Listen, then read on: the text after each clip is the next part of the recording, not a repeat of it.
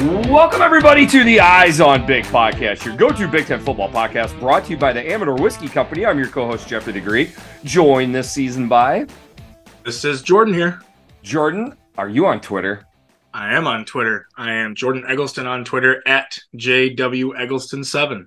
And I am Jeffrey the Greek at Jeffrey the Greek. Thank you so much for listening and downloading the podcast. We are recording this on Sunday afternoon. A Sunday afternoon, Jordan, where we got home about an hour and a half ago from our trip in Iowa. I set my alarm just in case I fell asleep on the couch.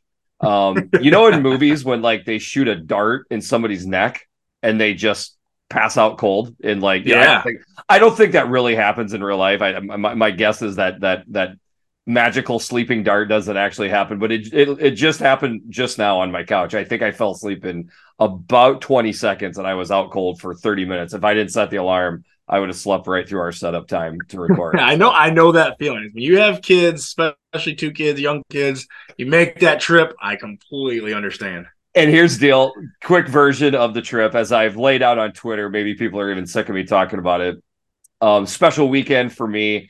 Iowa, Western Michigan. How's that special? I brought my 7-year-old boy to his first game at Kinnick.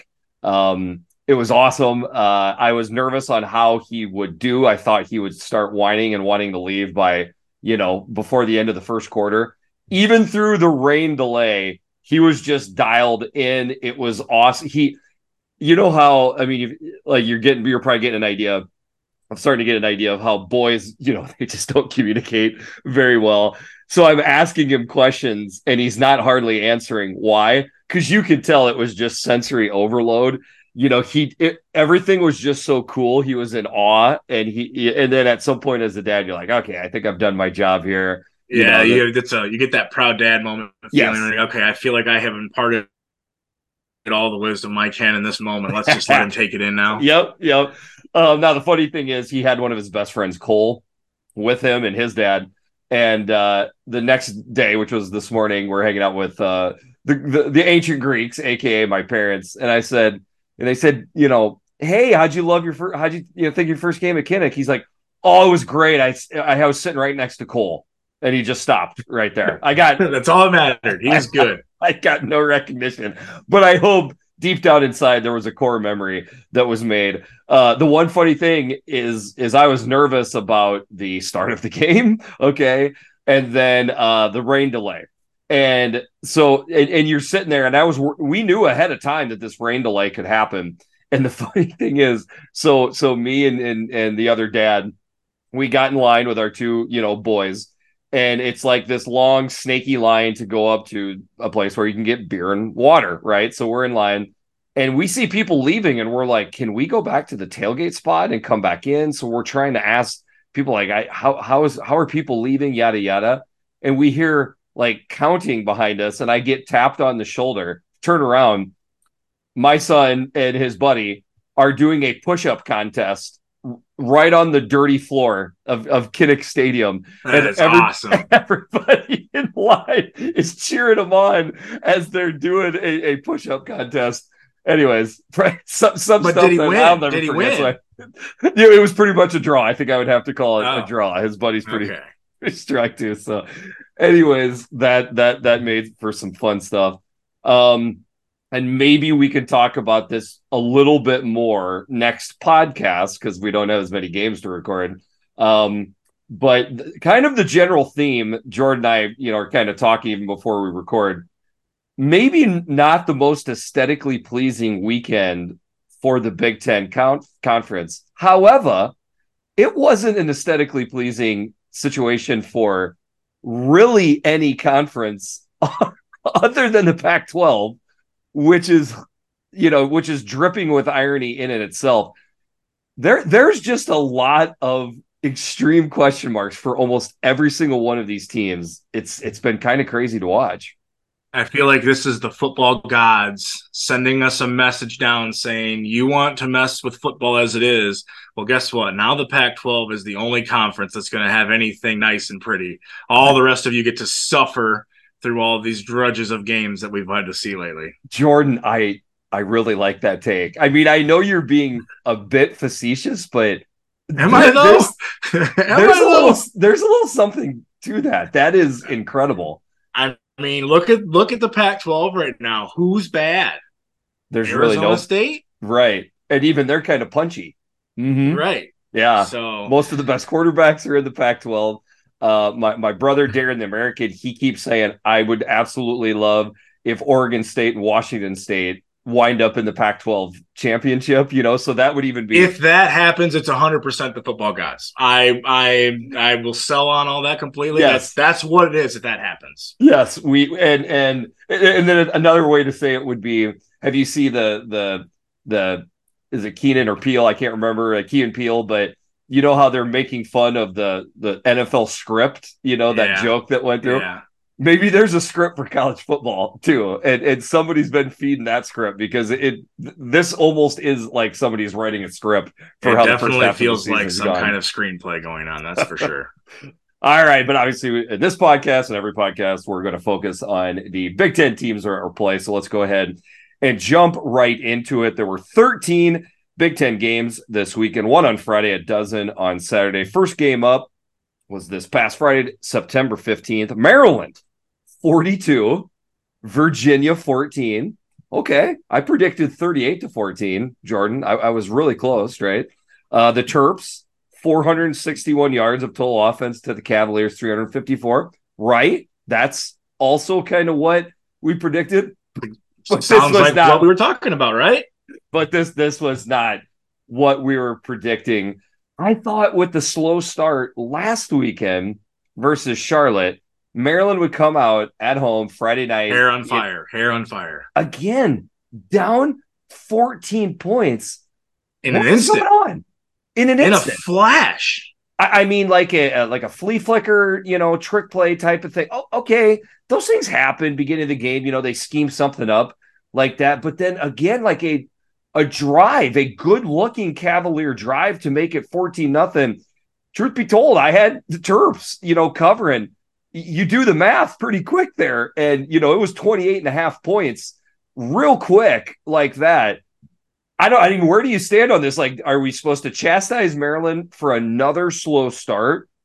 Or do we say, again, it's impressive how they can put it behind them and attack after that? I almost wonder, because we talked a little bit about Tony Muskett being the Cavalier, if the fact that maybe they prepped for him the whole time and then he didn't play and this Anthony Candelaria was the one that played, maybe they weren't ready for the different style of quarterback. I don't know, but it's something with Maryland that I think has kind of become a trend even going back to last year. Because there were a few games last year. I remember the Michigan game being one of them where they just immediately fall on their face early in a game and have to claw their way back. And it always seems to put themselves in a hole. They've got to find a way. You don't have to get out to a roaring hot start. No.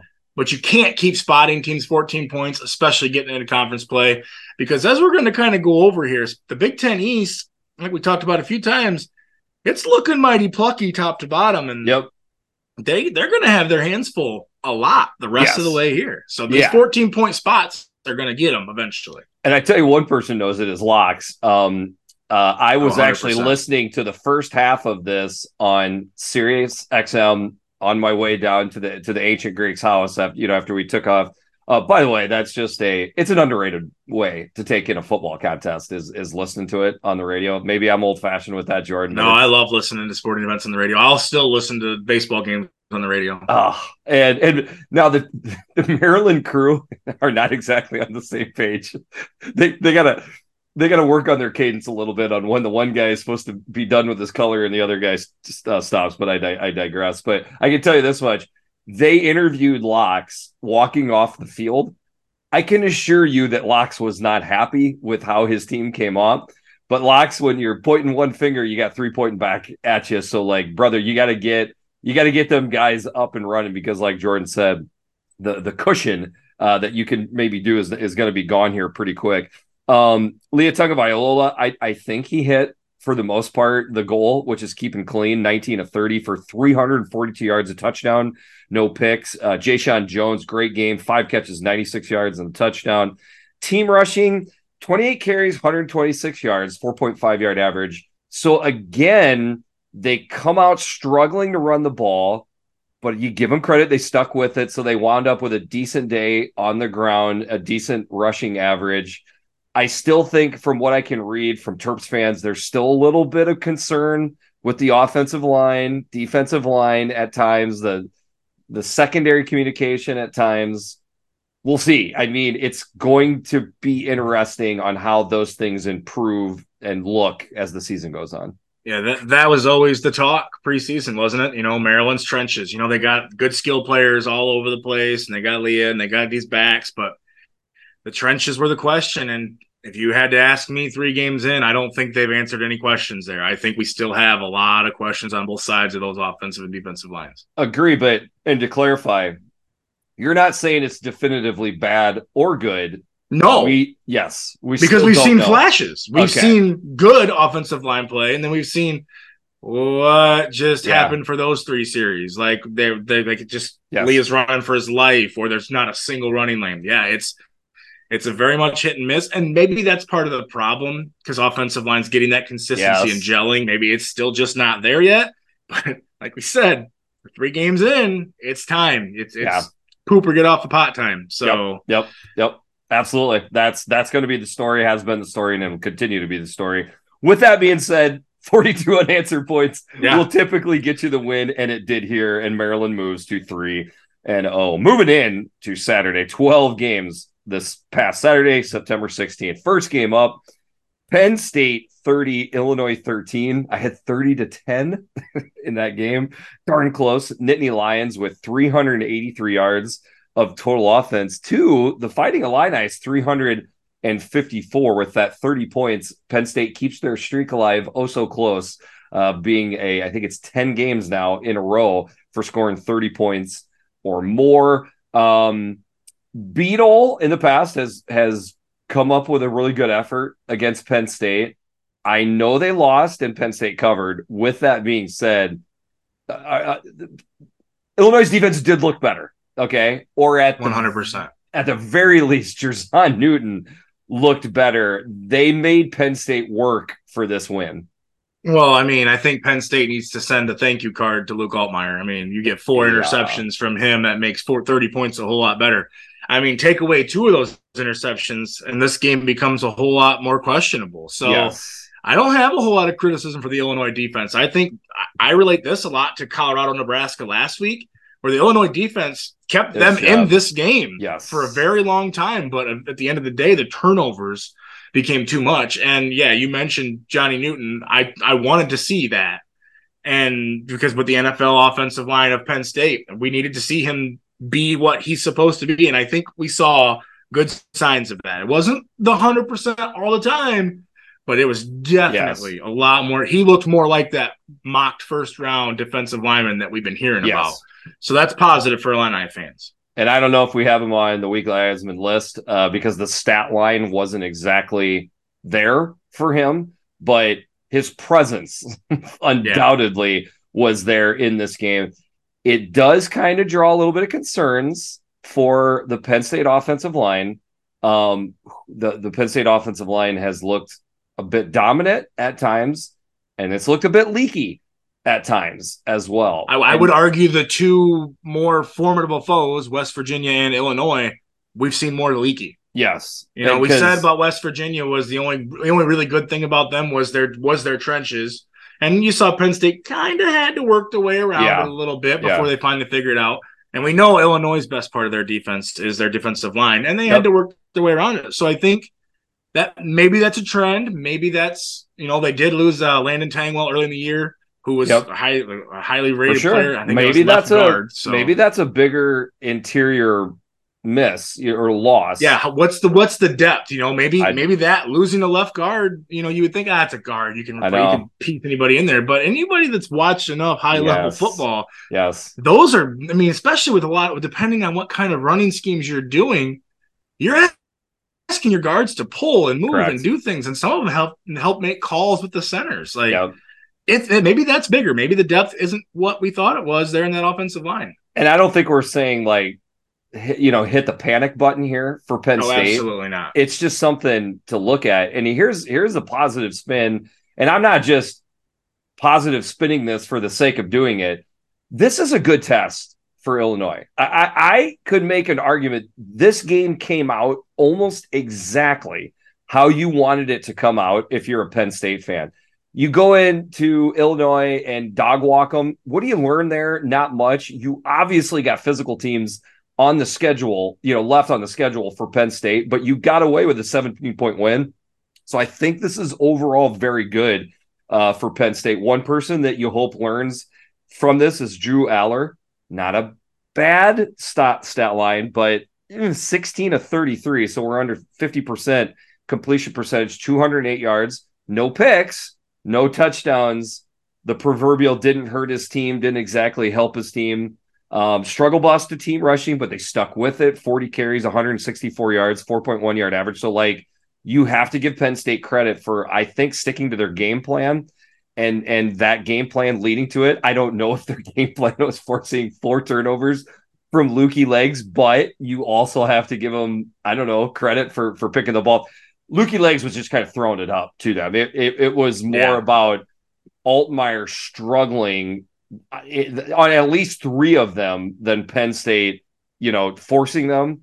And then switching to Illinois, I still don't know what's going on the defense. My take is Altmaier is trying to do too much. I feel like we've seen enough of Illinois to know that they are searching for an identity and how they're going to move the ball on offense. Certainly this game didn't provide any more help, in the area of trying to figure out what they're trying to do on offense. Yeah, I mean, and something maybe with Penn State's offense that was more concerning even to me than the offensive line is I don't see a whole lot of receivers getting separation. I agree. And when you have a young quarterback like Drew Aller, you want him to have easy throws on the road. Good job. You want him to be able to not have to sit there, go to second, third, or fourth read, because the Big Ten, these environments get really nasty, especially the further into the season you go. But when you look at the stat line, and Tyler Warren has 3 catches, Liam Clifford has a catch, Theo Johnson has 2 catches, Keandre Lambert-Smith only has 3 catches, there's not a whole lot of oh, yeah, we got a guy here that's going and winning battles. So I would say quarterbacks oftentimes get complimented for spreading the ball around. So Aller deserves that that pat on the back for that. But we do need a man. We need a dude to step up and be the go-to guy. It hasn't happened yet. Every one of these teams has got weaknesses or things that very much need to get improved on. I would say right now, Penn State's ability to create separation and big plays out of their receiving department is there. But again, we're still pretty young into the season. We'll see how it goes. With the win, Penn State moves to 3-0. With the loss, Illinois drops to 1-2. However, Illini fans, stick with us. The schedule, I think, can allow you to get back on track here. So don't give up on Beetle Squad just yet. Sticking in. A lot of season left. Sticking in with the early games. Louisville 21, Indiana 14. The Hoosiers with 357 yards of total offense to the Cardinals 422. Jordan, you're kind of shaking your head a little bit. Explain the shakeage of headage right there. This is it's Maryland all over again, just not to the extreme. Indiana comes out completely flat, just lays a nothing burger in the first half, and then is a totally different team in the second half. You couldn't have seen 2 different teams from half to half of what we saw. I mean, there was no identity early on. The defense was leaky. There were plays everywhere. Offense couldn't get any rhythm going in the first half. Then second half, it's switch is flipped. Now Taven Jackson's looking good, making reads. I mean, come down to the goal line for a shot to tie the damn game, and then we fall flat on our face again. Yeah. It was just a really frustrating game for me to I didn't watch it super up close live, but to rewatch it, and it's man, as an Indiana fan, I've got to be so pissed because I feel like I'm the better team in this game, and we didn't pull it off because we started off so poorly. Yep. Taven Jackson, the stat line, 24 of 34, 299 yards. Touchdown to pick, I get it, but I didn't think we would see a lot of 24 out of 34 for, call it 300 yards out of Taven Jackson, especially this young, into his career and into the season. Jalen Lucas, 10 carries, 98 yards and a touchdown. Cam Camper, a good day. The team rushing, not so good for Indiana. I mean, that to me was a big part of the reason with the slow start. 27 carries, 58 yards, 2.1 yard average. I think Indiana wanted to establish the rushing attack. They kept trying. When it wasn't there, I think at halftime they just said, screw it. Let's just let Taven cook and see what happens. And it worked. Probably caught Louisville by surprise right there. Louisville, Jake Plummer, pretty nice day. Jamari Thrash living up to his name and what he did to the Hoosier defense. 4 catches, 159 yards and a touchdown in this game. I really kind of wonder, though. I mean, this was a neutral field. Like if these two teams played on a neutral field, I'd love to know what the split is. It might very well be 5 wins for each. It might be 6 wins for Indiana and 4 for Louisville. I mean, honestly, I'm not real sure. Hoosier fans really wanted this one. Indiana really wanted this one for their bowl hopes. This is probably one of the more painful losses on the page this week for any of the Big Ten fans. I would be willing to bet if they lined this game up again, exact same situation, same venue, everything, that spread is no longer 10 points. I bet you it's down to like 5.5. That's 4.5, something like that. I think you look at this and think, okay, these teams are a whole lot closer than what we thought originally. And correct. To be honest with you, this is kind of what I thought the game would be. I did think it would be the other way around and that Indiana was going to win it, but I'm not totally shocked with exactly how it went. I'm shocked at how badly they came out, obviously, but otherwise, it was what I wanted to see. We said let Taven Jackson be the athlete that he is. Thought there'd be more of the running aspect of it. He's surprised with the throwing the ball, but and my read on this game was I could see it going both ways. I thought the spread was too big for Louisville's way as well. And then this is my degenerate gambling brain. Because of that, I took Louisville to cover because I thought that was Vegas. You know how it goes. I went the other way. I took the points. I thought it was too many points too. I thought it should have been about 7.5. Yep. Sometimes you're correct to trust your gut. Sometimes you're correct to trust your the degenerate gambling brain. You were correct on this one. So with the loss, the Hoosiers fall to 1-2. Making a bowl is still alive, but little bit on life support with that. Next game up, Wisconsin 35, Georgia Southern 14. The Badgers with 451 yards of total offense to the Eagles 455. Huh? What's that? How does a team have 455 yards of total offense? More than the other team, yet lose by 3 scores. Jordan is holding up 5 fingers and 1 thumb. Why is that? Why are you holding up 5 fingers and 1 thumb, Jordan? 6 turnovers. That's insane. 6. That is wild in a game like this, where it seemed like when Georgia Southern had the ball, they could do whatever they wanted. And then, nope, here you go. Nope.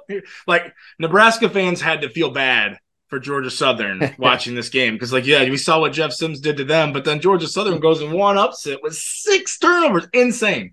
I've never seen anything like it because I was watching the game and I thought, man, early on, Georgia Southern, they're gonna be in this game down to the end. And I kept flipping back to it. And I'm like, what the hell? Wisconsin scored again. What happened? I look, another turnover. Another turnover. Another turnover. But saying all that, I still don't know who Wisconsin is. We don't. A joke that's gone through my head is Davis Brin. He was simming this game instead of simming this game.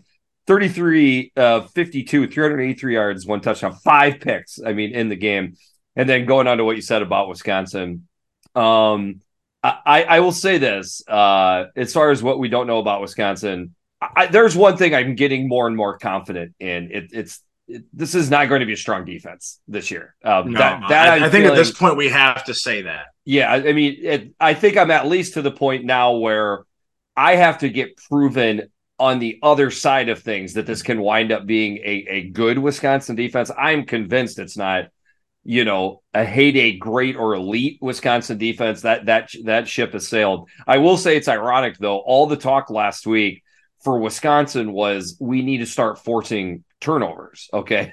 They get 6. Boy, they did that in spades, didn't they? And here's my thought though, Jordan. Were they focusing on turnovers as their focus because they've come to the realization that they're just not going to be able to get stops? Like, I don't think that's a conspiracy theorist type of thing. Like, that's what I'm seeing right now. At this point, you almost have to take it into consideration because, like we said, we just don't know who they are. You still give up 455 yards of offense. Yeah, that's if you're going to do that, you got to find some way to be back in the game. And truth be told, is the way to do it. Truth be told, there's not a lot of Georgia Southern offenses, left on the schedule for Wisconsin. There's not a lot of Georgia Southern defenses. There's probably 0 Georgia Southern defenses left on the schedule for Wisconsin. Tanner Mordecai, 19 of 30 for 236 yards, no touchdowns, no picks, no fumbles that I believe, or maybe there was one fumble in this game. I'm having a hard time remembering. I don't remember one. I don't think so. Okay. He spread the ball all around. Okay. There's a lot of mouths to feed on this offense for all the transfers in. Still, though, with Tanner Mordecai, as far as the wet dream that maybe some Badger fans had of Mordecai coming into the season, we're 3 games in. We haven't seen it yet, right? I mean, he's painting the board for what you look like. That's where the identity, I think, is we're still searching for. We predicted on the podcast that we thought they would get back to making the rushing attack more of an emphasis. They did. 38 carries, 270 yards. That's a 5.4 yard average, 5 touchdowns on the ground. So they definitely got the rushing attack going against this, struggling defense. Yeah, anytime you have a Wisconsin team that can get that kind of rushing attack going, it's going to make Tanner Mordecai's life a little bit easier. And I think that's where they do have to lean because they do still have 2 great running backs. They do. Braylon Allen. I think if you can, feed them and let Mordecai just run the offense then. Braylon Allen, 12 carries, 94 yards, 2 touchdowns. That's a 7.8 yard average. Che Louis, decent, 16-61, 4.1 yard average. He had one of the touchdowns. Part of the reason Tanner Mordecai didn't have the touchdown passes because they were punching it in with the rushing attack, so you can't fold them too much for that. But we were told this was not going to look like a typical Wisconsin team. 3 games in, that's the one thing we can hang our hat on. This is not your typical Wisconsin team. But they win, and they move to 2-1.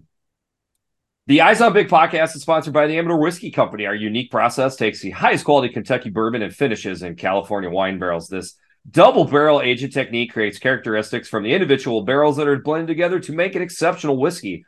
Perfect sip neat or in your favorite bourbon cocktail. Amador is the perfect go-to this fall on game day.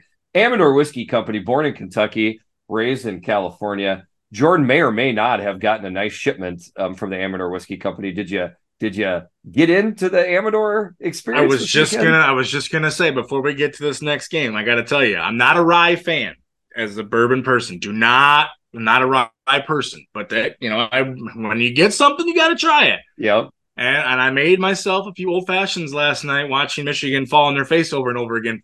And the rye does very well in an old fashioned. I will fully support that. Very well. Yeah, and that the little port finish takes a little bit of the edge of the rye off, but boy, you mix it with the sugars of an old fashioned. It's not something I think I would enjoy straight, but ryes are like that. Ryes are an 80-20, maybe even 90-10. The 10 or 20% of the people that love ryes, they love them some ryes. The Chardonnay, I just drink straight up. That is just how I do the Chard. But I haven't got to the cab yet, but the Chard, give me an ice cube and they're I'm good both. To go. They're the cab and the poured, the rye are both good in an old fashioned. All right, moving into the afternoon, the score here: Duke 38, Northwestern 14. The Blue Devils with 487 yards of total offense to the Wildcats 267. The game that everybody was predicting, it kind of took place here on Saturday afternoon. Yep, I totally agree. I just think we saw a really good Duke team and a kind of bad Northwestern team. And from what I watched of it, it just seemed like Duke was better all the way around on the field, and they kind of asserted themselves where they wanted to. I almost felt like they probably could have put on a little more in this game than they did. Yeah. Good to see Northwestern put a little bit of a fight in still. I didn't feel like this team had quit. You almost wonder, you get that win, you think, okay, we've got our point here. We're gonna mail this in. There still seems like there's fight there. Yep. And that's good to see, but definitely overmatched by what I think is going to be a sneaky contender in the ACC the rest of the year, these Duke Blue Devils. Yeah, I mean, what we saw was a team that will very much struggle to make a bowl game, Northwestern against a team that could win 9 games in a very good SEC or ACC. Riley Leonard, 15 to 20, 219 yards. Essentially, he just made the throws that were there. They punched it in on the ground. Yep. Team rushing that Northwestern allowed 40 carries, 268 yards. That's a 6.7 yard average, 5 touchdowns. One would think when you get up to, you pop a big play early in the game, you can have a big average, but over a 40 carry, stretch, you would think the average would be below 5. 6.7 is a healthy day out of your rushing attack, with a lot of it coming in the second half when everybody knew that Duke was going to run the ball. Yikes. Northwestern did what they could, rushing the ball, 30 carries, 104 yards, 3.5 yard average. Cam Porter, decent. Ben Bryant, decent. I thought it would be a muckier game, that the points would come into play, but in the end, Duke did what they needed to do. This game really kind of ended up about where I thought. I had 31-13 was my predicted score, so I felt pretty good about what this was going to be. And I was pretty close to that too, but tack on another touchdown, and that's why they covered.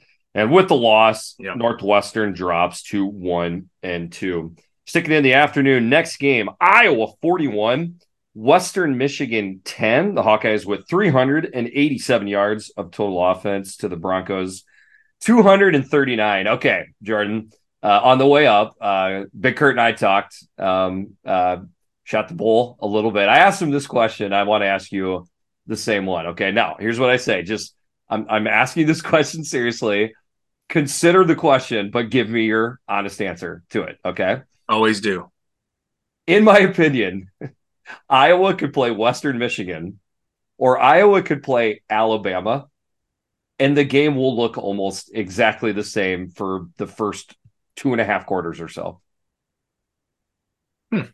That's interesting. I haven't thought about it like that, but yeah, it does kind of seem like that's how it trends, doesn't it? And the one thing to consider in that is the team I used, Alabama, because long story short is it's going to be a slogfest in some capacity. I'm not saying anything new with how Iowa games look. What I'm saying is I think they could pull it off with almost anybody, not everybody. Okay. There's a couple teams at the top that are in their own, world right now, but this is what, Iowa games look like. There's going to be one part of the offense that is struggling so much that it takes essentially the aesthetics of the whole team down with it. And this week it was Cade McNamara, and there's no way around it. We'll jump into the ugly pond right away to break down this game. 9 of 19, 103 yards, 2 picks, 2 touchdowns. The 2 picks came first before, I believe. No, I take that back. He had a pick, then a touchdown, a pick, then a touchdown, I think is how that went. I think the headset thrown to the ground, or that was heard around the world, or maybe you didn't see it, but Brian Ferentz absolutely lost his crap at the end of the first half. And it was on Cade because the play was schemed up perfectly, and Cade just didn't make the throw. You need more out of your, senior, very experienced quarterback than what Iowa got if it's going to look better early and for how, Iowa fans wanted this game to look.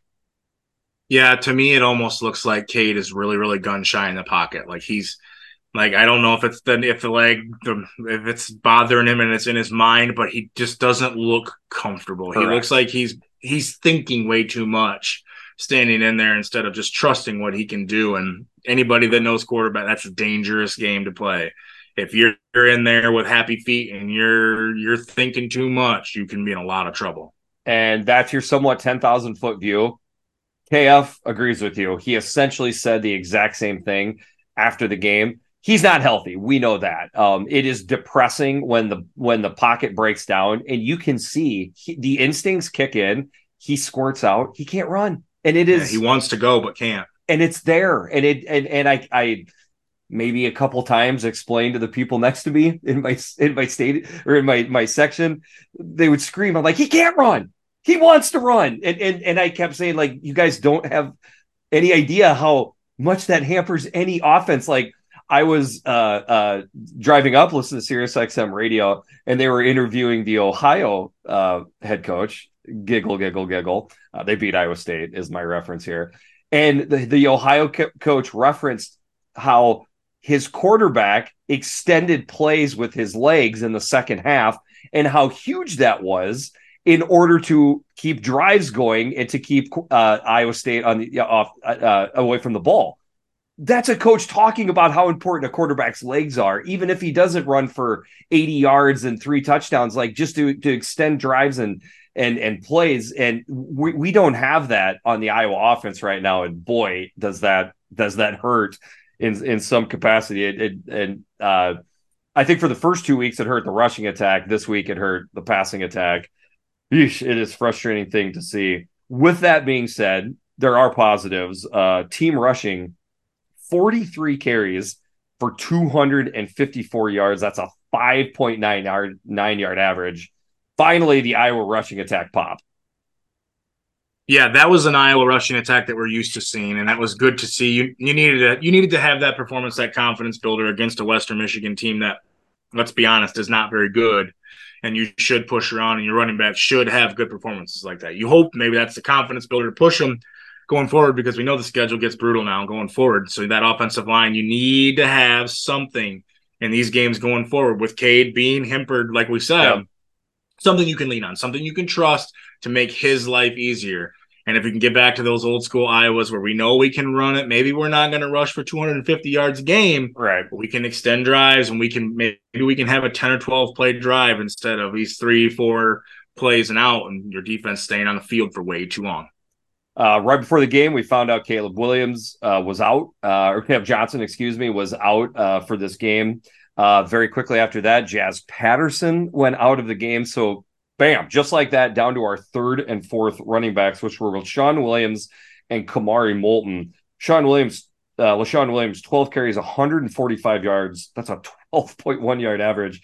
Kamari Moulton, 8 carries, 50 yards, 6.3 yard average. So, props to the Iowa offense for having a third and fourth guy ready to go. In fact, there was a fifth string running back that came in there and looked good.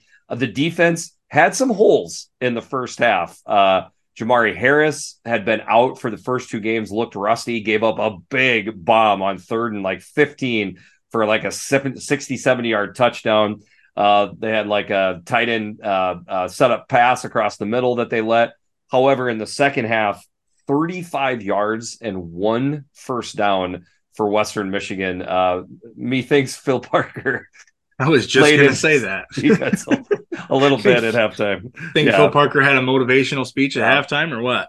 So in the end, the mood was set by Iowa's defense and special teams. Our special teams are incredible every year. Block punt pretty much put this thing away. And then tight end Luke Lachey, horrible. I think he's out for the year from the injury that I saw. That something's broke in the lower part of his leg. So that is a big loss. Hey, good teams win, great teams cover. Iowa did cover here, painfully for me, to be honest with you. I wasn't exactly looking for Iowa to punch that last one in. And then I guess I'll go ahead and ask it now. Of course, Brett McMurphy and all the slime balls that are out there, their take is this is Brian Ferentz, and Kirk going for the extra points. And I'm already sharing my opinion. It was 3rd and 4th string guys out there with 3 minutes to go. The guy that scored the touchdown is a team favorite. He's a 6-year senior. It's not okay. That's not a good story for that guy. You don't stop playing the game just because of some quirky point thing. Like you're still lining up, you're still running plays. It's no, to me, that's not a thing. And if they were trying to fluff the numbers up, would have been something where they would have worked a whole lot harder in the first game of the year to try to really put points up when they had that game in control. And if people think I'm just saying this from an Iowa point of view, go back to the Penn State West Virginia game. I shared the exact same thoughts there, that I was in favor of Penn State going down and scoring the late touchdown. So I'm really just continuing on with that. Speaking of continue on, let's go from there with the win. Iowa moves to 3-0, the only undefeated team left in the West. I don't know if that's a good or bad thing when I really think about it here. Here's something that is definitely a good thing. Rutgers 35, Vatek 16. The Scarlet Knights with 302 yards of offense to the Hokies 319. You wussies, rank Rutgers. They didn't. They're not ranked. I don't even think I saw them getting votes. I will say this. I know Rutgers they've played 3 pretty bad teams, okay? But they look good. And people need to tune in a little bit more to Rutgers and watch them. They've done to those bad teams what they're supposed to do to those bad teams. Not once in these 3 games have we said, boy, I thought that game was really in doubt. Like, I thought Rutgers was going to lose that game.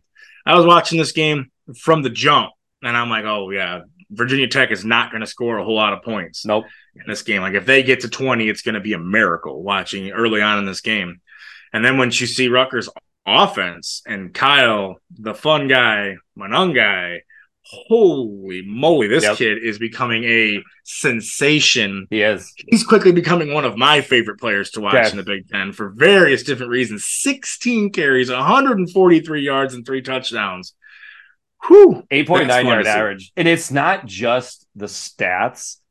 It's his style of running, like he's a bowling ball that just does not give a shit. He will run through anything, and I love it. Yeah. Defense, the Hokies with only 129 yards on 39 carries. That's a 3.3 yard average. Gavin Wimsatt, interesting stat line, but I want to give him a shout out here. Okay. 7 of 16, okay, for 46 yards, but 1 touchdown, no picks. Dude, he did his job, okay? Like, the way this game was going and how they wanted him to get used, because 11 carries, 87 yards on the ground. That's a 7.9 yard average.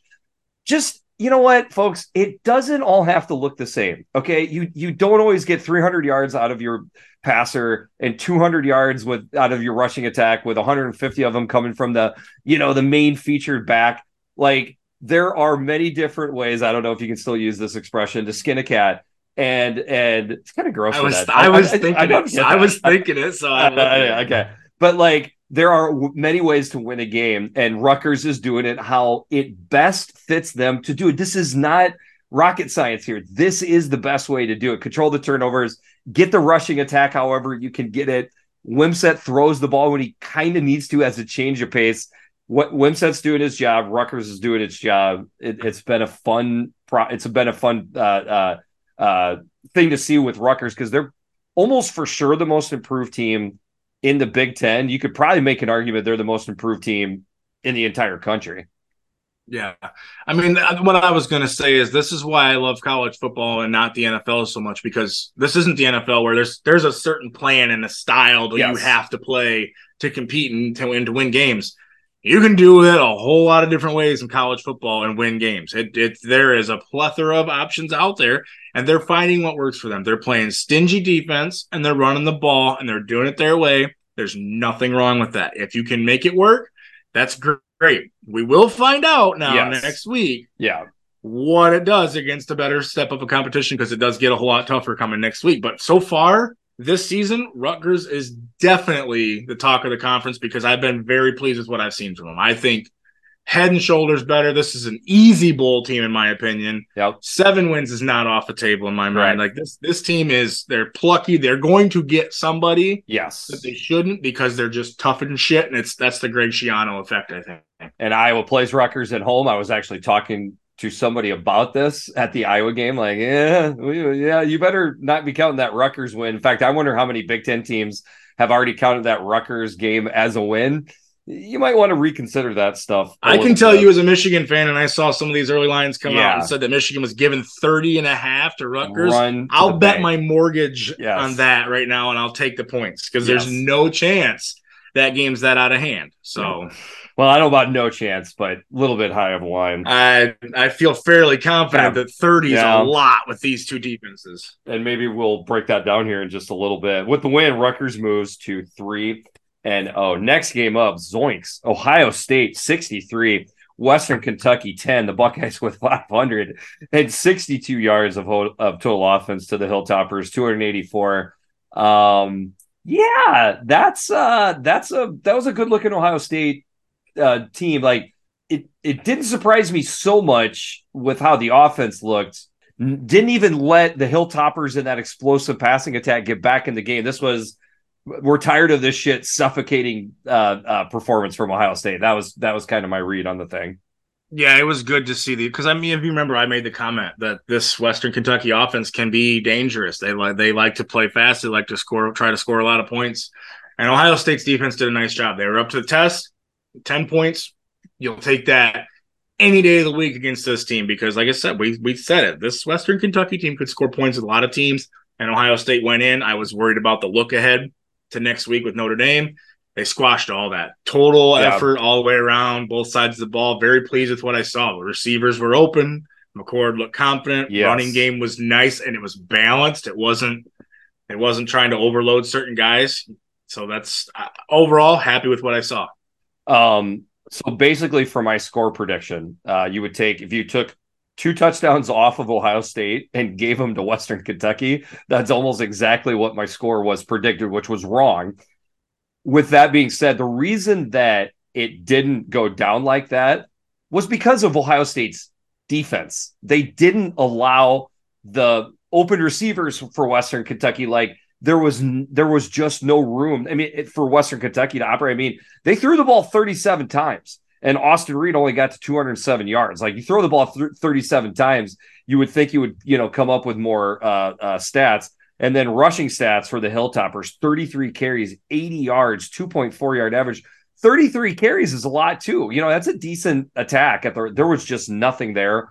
And then the other thing I would add is, who am I to doubt Ryan Day, right? And quarterback development, but like, what exactly was he seeing to think Devin Brown was better than Kyle McCord? Like 19 of 23, 318 yards, 3 touchdowns, no picks. I think part of the reason this offense popped and looked so good is because Kyle McCord knew he was the man, exhaled, relaxed, and just torched this Hilltopper defense. Like, could have we seen this from the beginning of the year if McCord was just getting the 1 reps all through camp? Like, it's kind of water over the dam now. But if I'm a Buckeye fan, that's one question I'd be asking for. And that 100% matters because when people can say, "Oh, they're Division I athletes," they don't think about it like these guys are 100% thinking about it like this. You're thinking I could lose my job if I have one bad performance. So yeah, to take that pressure off and say, "Okay, you're the guy. Just go out and be you." Yes, that makes a difference 100%. And I agree with you. I think we saw that. I think we saw confident Kyle McCord. Yep. And as a Michigan fan, I don't like it. Marvin Harrison was amazing. Cade Stover was amazing. Double E was amazing. 2 sacks, 8 TFLs from the defense. And what do you get with that? You get a win. And Ohio State moves to 3-0 with a big one on the road next week. Next game up, zoinks for a whole different reason. Washington 41, Michigan State 7. The Spartans with 261 yards of total offense to the Huskies 713 yards. Most yards ever given up by Michigan State in their home stadium. Listen, we'll talk on Michigan State real quick, but Washington might be the best team in the country. It at least deserves mention when we are talking about the best teams in the country. The fact that they were able to run the ball as well as they were along with passing the ball, yes. I 100% think it's the best offense in the country. The defense stepped up and played a hell of a game too. So if they can continue to show that, they're 100% in that conversation. It was impressive, especially since the second half they took their foot off the gas. I mean, they had 35 and a half, and you could tell it was very much okay. Let's not get anybody hurt here. Yep. Speaking of somebody that they don't want to get hurt, the Penix. Very erect, firming up his case for the stiff-armed Heisman. 27 of 35, 473 yards, 4 touchdowns, no picks. And all 4 touchdowns were in the first half, I believe. Correct? Yeah, they didn't have a touchdown. They only had 2 field goals in the second half. I don't know what to say, but like buzzsaw that Michigan State ran into. Okay, like I really think this team could touch up pretty much anybody. Noah Kim, kind of what we alluded to. I picked Washington to cover this because I was sensing that I don't know if he was quite ready for this moment. I don't think he was 12 of 31, 136 yards, no touchdowns, and a pick. What was surprising is, and this maybe it was because, Washington's defense was sensing that the passing attack wasn't exactly a threat to them. Team rushing 27 carries, 52 yards, 2-yard average out of the Michigan State rushing attack. I mean, we had seen a lot of strength from the rushing attack. I don't know. I think if you're Michigan State, as best you can, you try to flush this thing and just move on, because I don't know you have to. Yeah. I mean, this was my lock of the week. So now, unfortunately, it goes to 1 and 2 because Michigan State couldn't score anything. I mean, I had over 55.5, and I feel like I would have been there comfortably with any kind of performance. Correct. Because Michigan State, even if you got 14 points out of Michigan State, Washington keeps their offense out there a little bit more, and then it goes over. So I'm with you there. Like, needless to say, I played it, and if I were to do it, I would play it again, because I still think that that's the right play in this game. Yeah. With the loss, Michigan State drops to 2-1. Next game up, speaking of Amador locks of the week, Nebraska 35, Northern Illinois frickin' 11. So I'll just take a pause right there. There was 22 points needed to be scored in the fourth quarter, or 20 points that need to be scored in the fourth quarter for this to win over. They got 22 with a touchdown with 4 seconds left on the clock to push this over the 43.5, and me to lose my Amador lock of the week. I would have moved to 3-0 if this held. I love Scott Van Pelt's bad beats on Monday night on that. I'm going to be watching SportsCenter because I fully expect to see this bad beat to be on there. Okay, how about the game? Huskers 382 yards of total offense to the Huskers, 382 yards of offense to the Huskies 149. Dude, Nebraska's got a great defense. If anybody's doesn't recognize that, they just haven't tuned in to watch Nebraska. This is a swarming, very good defense. Yeah, 100%. I think, like we mentioned it last week with the Colorado game, I think that this defense is going to keep this Huskers team in all their games. They will be in the games. It's a matter of whether or not the offense can matriculate anything to put them over and get these wins. We saw good signs this week. Sims is out. Our new quarterback, Heinrich Harburg, is that correct? Nice work. Yeah, got it. Yep. Didn't look anything fancy, but he got it done. Made the plays, made good throws, was safe with the ball, didn't turn it over. So Nebraska fans have got to be loving it. Absolutely. And people are like, oh yeah, it's Northern Illinois. Doesn't matter right now. I tell you, well, and then the other side of it, and the other side of it too is, okay, I'm just speaking in hypotheticals here. This is stupid. I get it. But let's say Jeff Sims plays and turns the ball over 3 times in this game. Maybe Nebraska still wins the game, but it's going to be a lot closer. Heinrich only had... It feels a whole lot worse. He had 1 fumble on a really, well-timed physical hit from Northern Illinois. Speaking of physical, this whole game was physical. Nebraska was physical. Northern Illinois was physical. Like there were some sore dudes the next day. I can guarantee you that.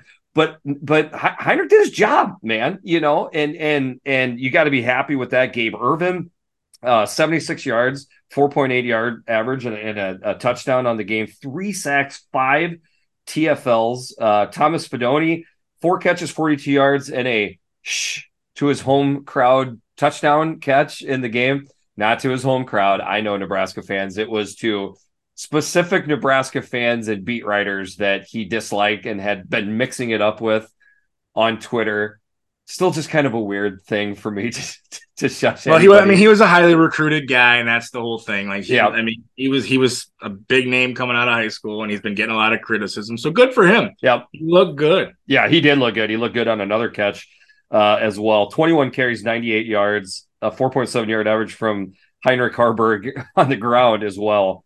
But yeah, team rushing for Northern Illinois, 22 carries for 26 yards. I don't care who you play. When you have that stats out of your defense for allowing for rushing attacks, that is pretty impressive. It's going to keep you in games, I'm telling you. And I'll say this. We know the identity of Nebraska. They're going to play as good as special teams as they can. They're going to lean on their defense. They're going to run the ball downhill at you and do their best to limit mistakes and throw the ball when needed, kind of like a Rutgers approach. Okay. And I don't mean to, put Nebraska into Rutgers. I get it, but like, it's the same approach. Okay. And they can win a lot of games and get to a bowl. Yes. Get to a bowl if they follow the script that they did on Saturday night for the rest of the season. Fair enough. Yep, I agree completely. Yep. We said when we started previewing this, flush the first 2 games, start your season. They did. And build the confidence. They did. So this is a good step. Now you build. You got Tech next week. Yep. No reason you can't have another similar performance and build again. And then you get into your Big Ten West schedule and try to make – the Big Ten West is showing it's wide open. Correct. There's 100% no reason this Nebraska team can't make a push for it. Absolutely not. And with the win, the Huskers move to 1-2. Head coach Matt Rule's first win as the Nebraska head coach. Next game up, okay, Michigan 31, Bowling Green 6. The Wolverines with 312 yards of total offense to the Falcons 203. Listen, I'm going to start out with a question to you. Like, people act like a head coach not being there is just nothing. I don't know, man. I think you're happy to see Jim Harbaugh come back next week. I feel like there's been like a cumulative effect the last 3 weeks. And am I crazy, or do Michigan fans agree with me on that? No, I think that was a pretty well felt census amongst Michigan fan base over Twitter over the weekend after that game, because this game was just sloppy. Yep. Like, there was offensively, let's say the defense looked absolutely fine. Especially, the defense I had absolutely zero complaints about. They did everything they needed to do. The offense, which looks sloppy, which is where Jim Harbaugh makes his money, is the offense. So it makes sense.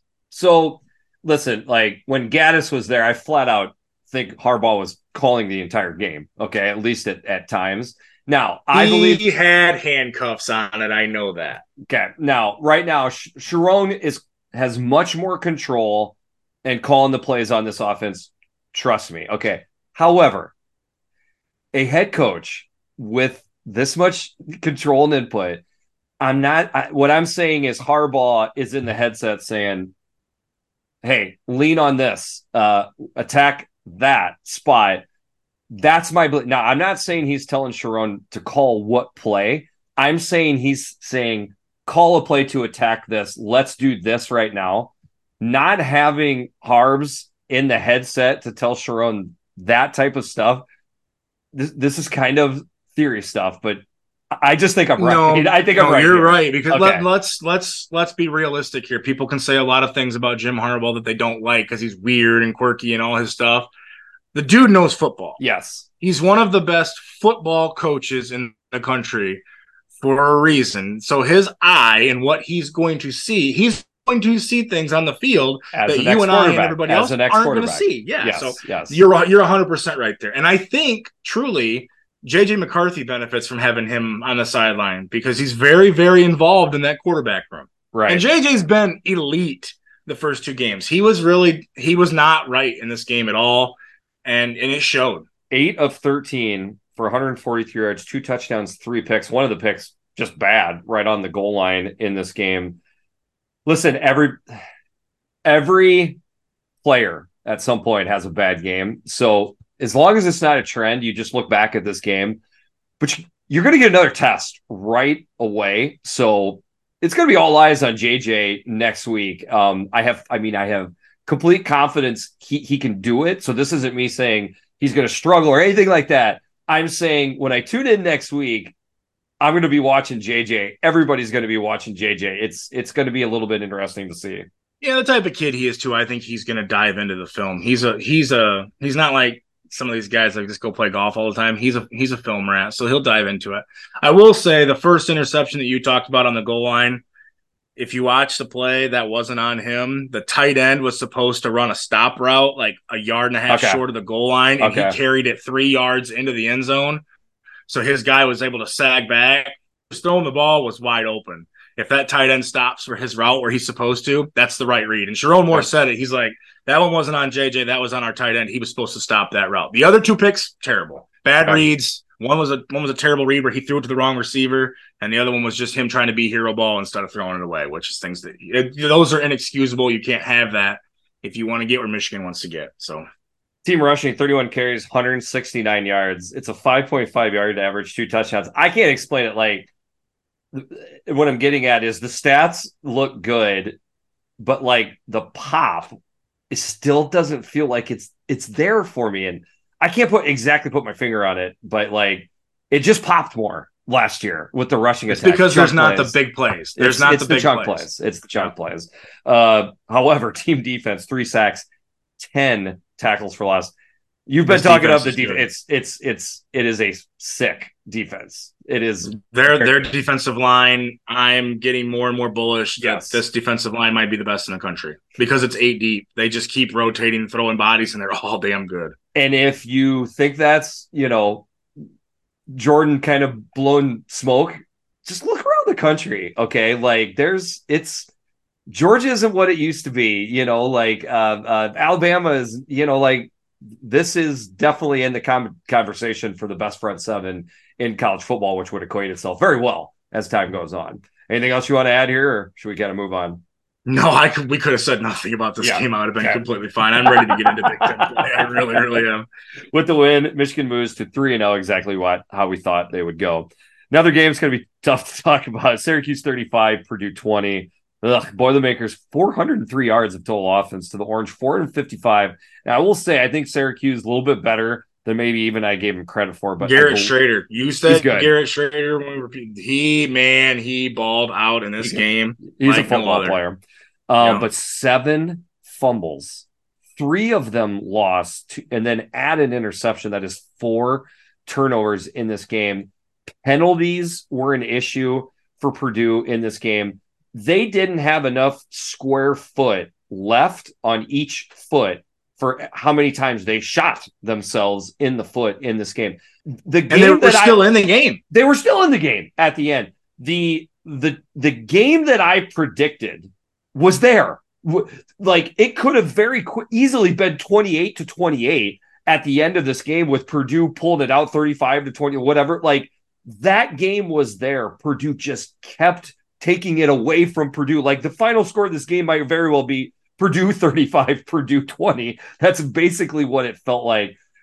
Frustrating if you're a Boilermaker fan. I'm not even sure. Well, no, you can't just say Boilermaker fan because one of the group chats that we're in on Twitter, I think it's a Big Ten thing right now. Yes. The turnovers this week were they were insane in the Big Ten. I mean, Michigan had 3, Illinois had 4, Purdue there were turnovers galore out there. So I think it's let's hope it was a 1-week trend and not something that continues within the conference. But there's a lot of fan bases that are nervous about all the turnovers we've seen. Here's a trend that, unfortunately, I think for Purdue fans is going to be there pretty consistently. Team rushing for Syracuse, 44 carries, 271 yards, 6.2 yard average, 5 touchdowns. If Purdue can't stop rushing attacks more efficiently than that, my 6-6 prediction and them getting to a bowl. Getting harder and harder to get there. Where it is a long ways away right now. Hudson Card was good, 32 of 46, 323 yards, touchdown, and a pick. Abdur Rahman Yassin, ARY. I will definitely be calling him the rest of the year.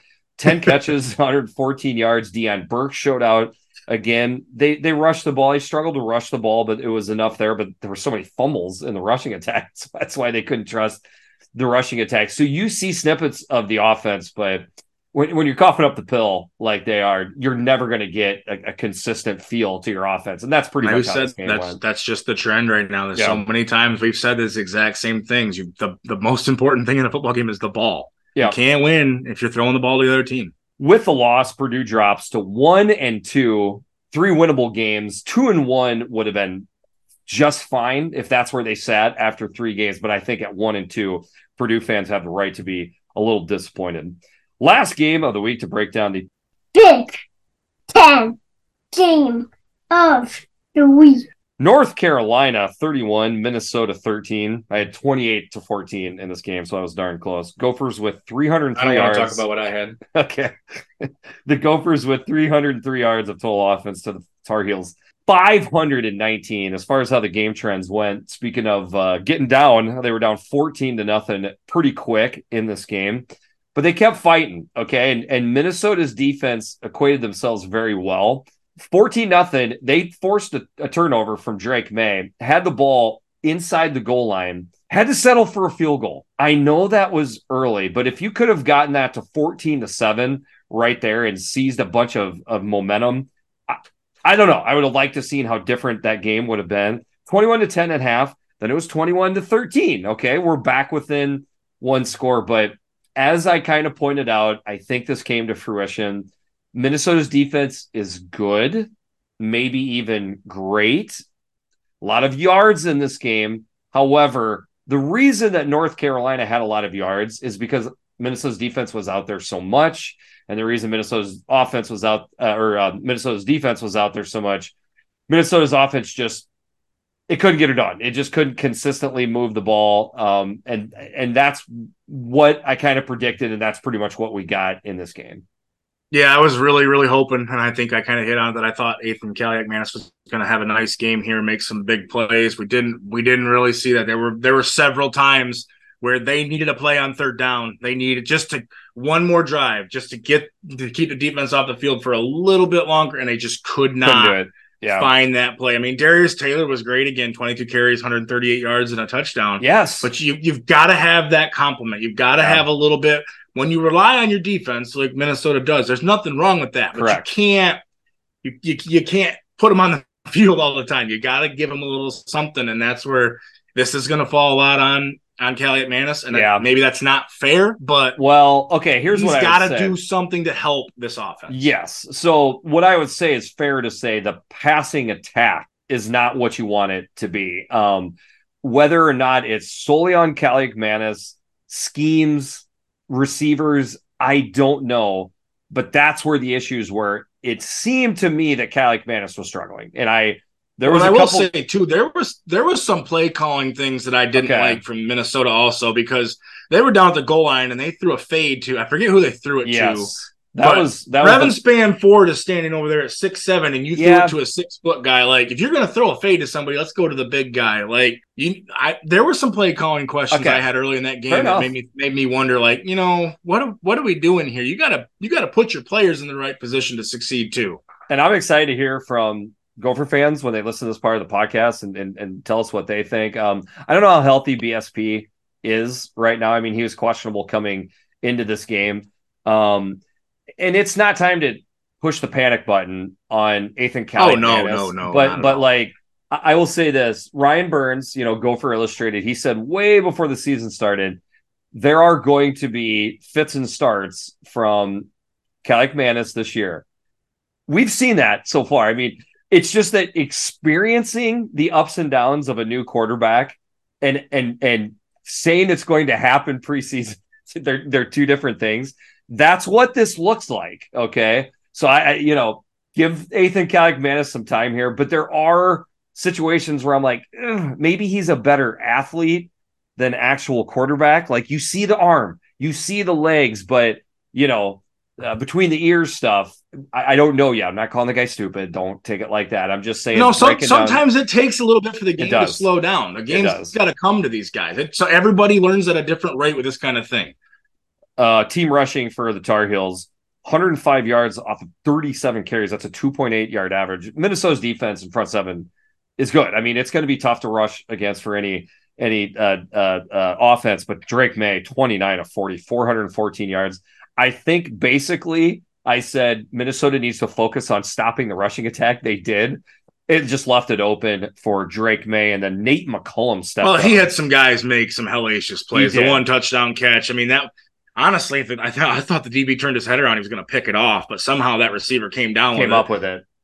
Good players make good plays. Yes. I mean, you don't change your whole game plan because of that, but those are the kind of things that shake a game like this. Listen, you want to win the game, Gopher fans, don't get me wrong. Not the worst learning experience to go through out of conference, okay? You probably weren't getting to the college football playoff this year, so going on the road, having that learning, yes. How dare you? Right. Going on the road, having that learning experience, not a horrible thing for Minnesota. And with the loss, they fall to 2-1. All right, quickly, weekly Eisman. What do you got here, Jordan? Yeah, we touched on them a little bit throughout our previews, but the stat lines weren't super huge this week, as we may have mentioned Now, maybe we should do an Eisman for turnovers because we had a hell of a lot to go there. But the ones we did hit, and we could talk about LaShawn Williams and Kamari Moulton from Iowa, the combination, 20 carries, 195 yards, and 2 touchdowns. Good to see. Iowa needs that. Wisconsin's Hunter Wohler, 1 tackle, 1 sack, 2 INTs, really was the piece of that defense that you're like, okay, good. Look at there's a shining light. Good to see there. We talked a lot about Kyle McCord for Ohio State. It was good to see him look comfortable. 19 for 23, 318, 3 touchdowns. It's obviously nice to have a guy named Marvin Harrison out there doing what he did. But at the end of the day, me and Jeff were both in agreement here. The Eisman of the week is Kyle, the fun guy, Manung guy, 16 carries, 143 yards, and 3 touchdowns. And it's a whole lot more than just that stat line. Everything about this guy, like I said, he's becoming one of my favorites to watch in the Big Ten. And I think if you haven't watched Rutgers games, I know some of our listeners are, I'm only going to watch my team. You got to tune in and watch this kid. He's fun to watch, and he's a good old-fashioned football player. So this week's Eisman goes to Kyle Manungai of Rutgers. All right, and that gets us really quickly into my weekly power rankings. Nothing's changed at the top. 1, 2, and 3 is Michigan, Penn State, Ohio State. Firm line right there. There had been talks about a blurring of the line. Yeah, that is a firm line right there. Next team's up. Number 4, Iowa. Number 5, Maryland. Number 6, Rutgers. Possibly a little squiggly, not so firm line that could go in maybe a dotted line, a dash. Just a line. Then you go to 7, Wisconsin, 8, Minnesota, 9, Michigan State. So each one of those teams have losses. Iowa, Maryland, Rutgers are all undefeated. I will say this. Iowa, Maryland, you could flip-flop those 2 right there, maybe even Rutgers, like those 3. And I would say the same thing about Wisconsin, Minnesota, Michigan State. Those 3 could flip-flop around. I would probably put Michigan State at the bottom because, listen, I think Washington's good, but yikes. 700 yards is 700 yards at some point. That has to in be your something. house. In your house. Yeah. So I kept Michigan State above the next line. They get another week to try to go. Nebraska bolts all the way up to number 10, and I believe they deserve it. They could start moving up here. Nebraska could start making moves into the next group and everything. 11, Indiana, no change for them. Number 12, Purdue. Number 13, Illinois, all the way down to 13 right now. And number 14, the bottom line that they've been kind of all year long, is Northwestern. So 3 tiers, 1, 2, 3, 4, 5, 6, and then 5 in the bottom tier. We will keep an eye on that. Obviously, we'll do that weekly. Final thoughts, depressing, but just like that, 25% of the regular season is done.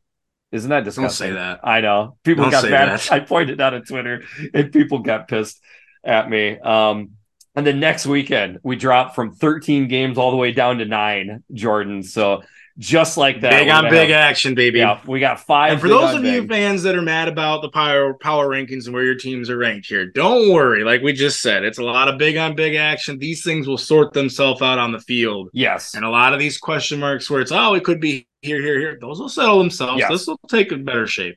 And I would say the most part is if your team is 6th and you think they should be 5th, they're basically 5th. Yeah.